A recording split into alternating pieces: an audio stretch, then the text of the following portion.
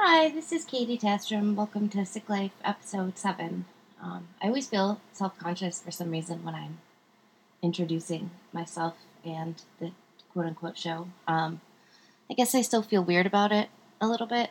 It feels weird to just be sitting here talking into the void. I don't know, hopefully that'll feel less weird, or maybe I'll understand and embrace the weirdness. I'm still pretty spacey. I am dealing with a stomach bug. Um, and I wonder how annoying it is for people when I'm always complaining. I know there's definitely like internalized ableism there, and me even thinking about this or worrying about it because that's how I am. And complaining, I don't know if that's exactly the right word, but basically there's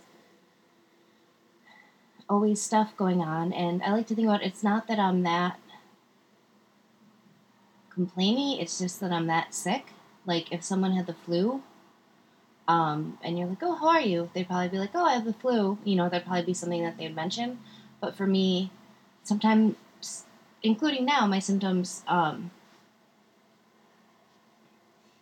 chronic and acute symptoms, are somewhat similar to that of someone with the flu. But because there's always something going on with me, it's hard to, or I should say, it's easy to feel like I'm just being boring or complaining or something if I'm always talking about it. But part of me doing this podcast is to really kind of keep a record of how often I am feeling this way. And for other people who also struggle with this and wonder about it, I don't have any answers, but I do understand feeling the two feelings of feeling like, yep, this is what's going on with me, and wanting to be upfront because it is so much. I've just been in bed the last few days. Things are getting a little better with the stomach bug, but because I'm on immune suppressants for my autoimmune illness, I get sick a lot with acute illnesses. So, um, yeah, so I'm basically always, there's always something wrong with me not always, but dealing with that on top of other stuff. I think when I'm like deep in my symptoms like I am now and just been in bed for a long time, um, it makes me feel like I'm always sick and always this sick, to the point of not really being able to do stuff. But I don't know. Anyway, today I wanted to talk about Trump Care, or the Republican insurance program. I have a lot to say about this. Actually, I think that there's a lot of confusion about what's happening and where it's at, and I want to clarify some of that confusion. Um, it's an absolutely horrendous bill. It will do a lot of damage to people. I don't want to diminish that. I think that certain parts of the bill will have less impact, and other parts might have more impact than people realize. So I want to just talk about that, just so that people that are listening are clear on what the bill is about, and where it's at and how that's going to potentially affect things. I'm gonna get my water. Sorry, I took what's it, antidiarrheal medicine today. FYI. So it's dried me all out, so I'm very thirsty. But hold on a second. All right, TMI, talking about digestive systems while talking about policy. My favorite things together. So the status of the bill right now is it's passed the House barely, and what happens next is it goes to the Senate, um, and eventually the bill for it to pass will have to pass the Senate in some form. It'll also have to be reconciled. So first of all, we don't know what's going to happen in the Senate. I want to avoid speculating, even making informed speculations from by basically parroting other informed people's speculation. So, but we don't know what the final thing's going to be, if there is one, if it's going to make it at all. Hopefully, it won't. I can't say enough how horrible this bill is for pretty much everyone except for some insurance companies and some rich people. It is absolutely horrendous. So, but it almost definitely, as I just said, I'm going to avoid speculating. It almost definitely won't pass how it is now. So hopefully it'll get less bad than this, but it's still horrendous, and we need to fight as much as we can against it. So I am hoping, it depends on how fast the news moves and how I'm feeling, but I can, I'm kind of putting my lawyer hat on here, and can update people if they want. I think it does get really confusing, some of the parts, because so much of this depends on the interplay between the state and federal systems. So I said this when Trump got elected, and it continues to be true.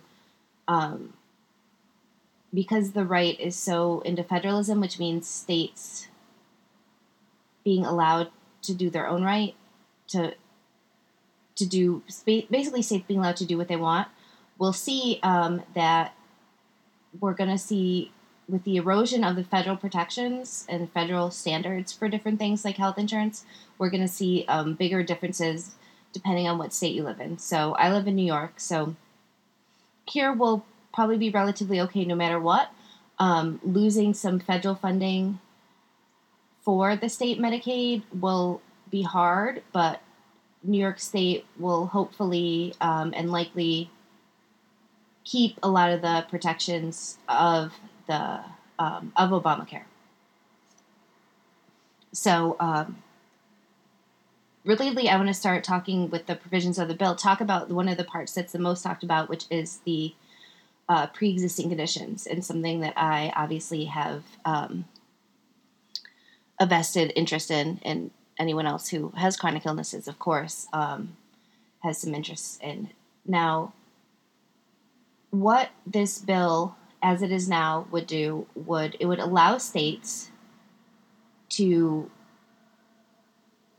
permit insurance companies to sell insurance plans in the states that do charge more for people with pre-existing conditions. There's no specific list of pre-existing conditions that will necessarily count. It's basically up to the insurer.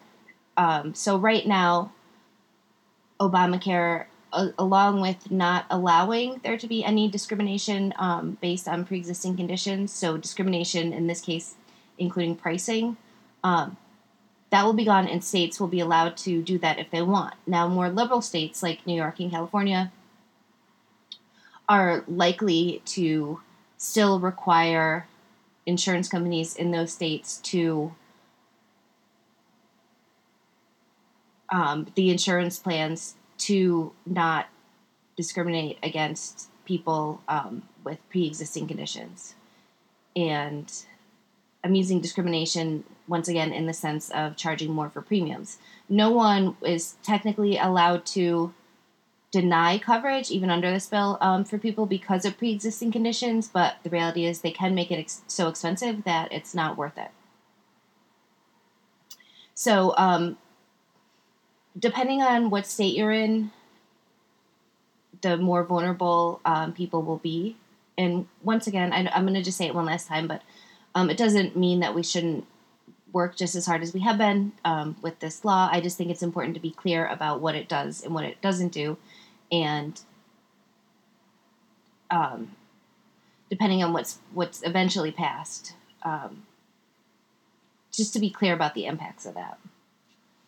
So one of the big things with this, too, that is extremely problematic is reducing the money reducing a lot of the money that the federal government gives states for Medicaid expansion. So with Obamacare, Medicaid became more accessible to people who are too poor to afford health insurance, but made a little bit of money. So that could go away in states. More so now there won't be that incentive to provide that those Medicaid, the more enhanced Medicaid programs that covers more people. There'll actually be a disincentive for that. So states, um, states Medicaid, especially in states that won't find another way to put that money into their Medicaid program, that will affect a lot of people. Including in this, I'm using, there's an article in the Atlantic called What's Actually in the AHCA Bill by Van Newkirk II, which I'm using as one of my sources for this information. Is that so with the reduction in Medicaid funding, Medicaid also helps fund some of the programs, equipment, and services for special education students. So there can be an effect on that. States will also be allowed to, if they want to, require a work requirement for people with Medicaid. And so states can basically make Medicaid even harder to get than it already is now, and make there be more hoops for people to jump through that need the Medicaid, for coverage. So another really detrimental thing is it takes away the employer mandate. So under Obamacare, the employer mandate made employers of a certain size give coverage to employees and give a certain quality of coverage to employees. So now employers don't have to do that. It's going to go under this bill, it would go back to pre-Obamacare where different insurers, it was kind of a crapshoot. And not only that, but insurers can offer really crappy plans. So Obamacare made it so that plans had to have, for them to be offered in the state marketplace, they had to have certain amenities, so to speak. That sounds weird when you're talking about health insurance to call it an amenity, but it has to cover certain things like maternity care, birth control, different things. Employers and other plans no longer, so now employees will be covered less often and with worse coverage. And so this bill also repeals the individual mandate. So that came that was the Obamacare part that was pretty unpopular, where if you didn't have insurance and you had a tax penalty, so that encouraged people that were younger and therefore supposedly quote unquote healthier people from that encouraged those people to enter the insurance marketplace to offset the costs for those of us like me who is sicker and cost more for health insurance, just because I go to more doctors and need more treatments and stuff. And so now younger and healthier people, being younger is not necessarily guaranteed being healthier, will just go without insurance. There's also, they're allowed to penalize people if they go without insurance for a period of time now. And so that means that, and when I say now, I mean under the provisions of this bill as it currently exists on Sunday, May 7th. So as the original bill passed in the House.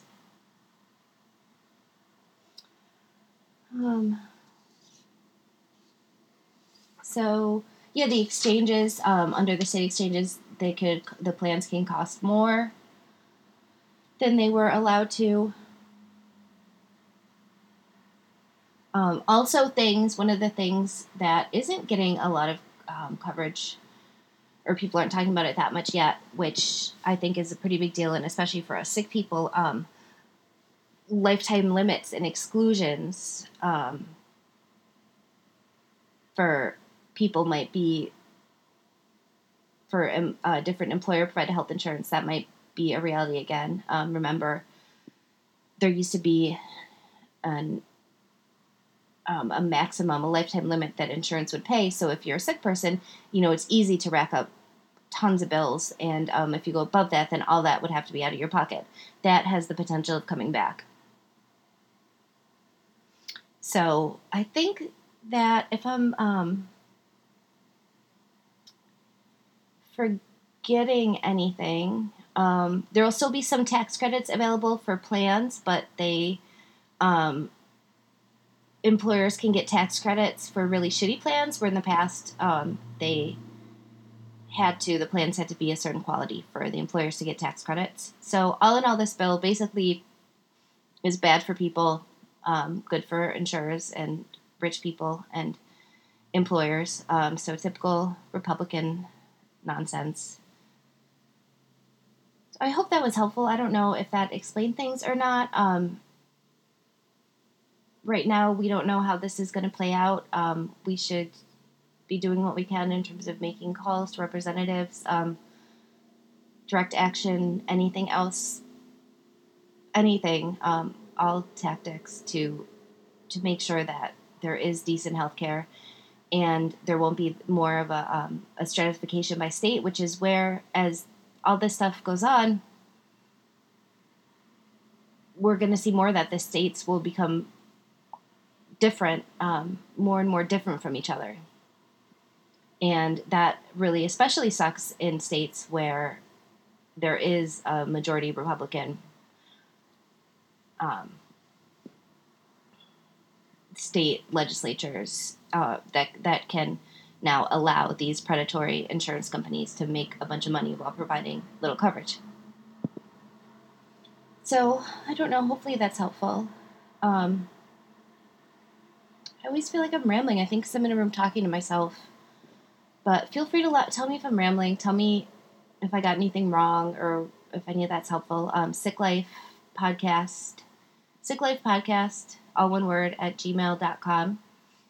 And now I'll talk about what I've been doing in bed. Yesterday, there's this show called, what is it, Dream Cruises or something? And you basically, it's on a wealth of entertainment, the Wealth Channel, which is, perfect for me because I'm very wealthy as someone with chronic health issues and 4 kids and over $200,000 of education debt is. But anyway, they're an hour-long episodes, and it goes through like the cruise itinerary and even like the menus of, okay, and then this is for dinner, and found it really amusing to lay there and kind of pretend like I'm on the cruise, which I actually like better than being on an actual cruise. I think when you see these, like, there's lots of hiking and different stuff that I wouldn't be able to do. Some of it I'd want to do, but yeah, honestly, it's a mixture of like getting to pretend like I'm on a cruise and being very grateful that I'm not actually on a cruise, especially when I've been sick. So, I really want to keep doing this podcast, and I'm going to push myself to keep doing it, even though I'm just yelling into a void. And I just am insecure about it. I don't know. But whatever. Okay. I'll stop rambling. Bye.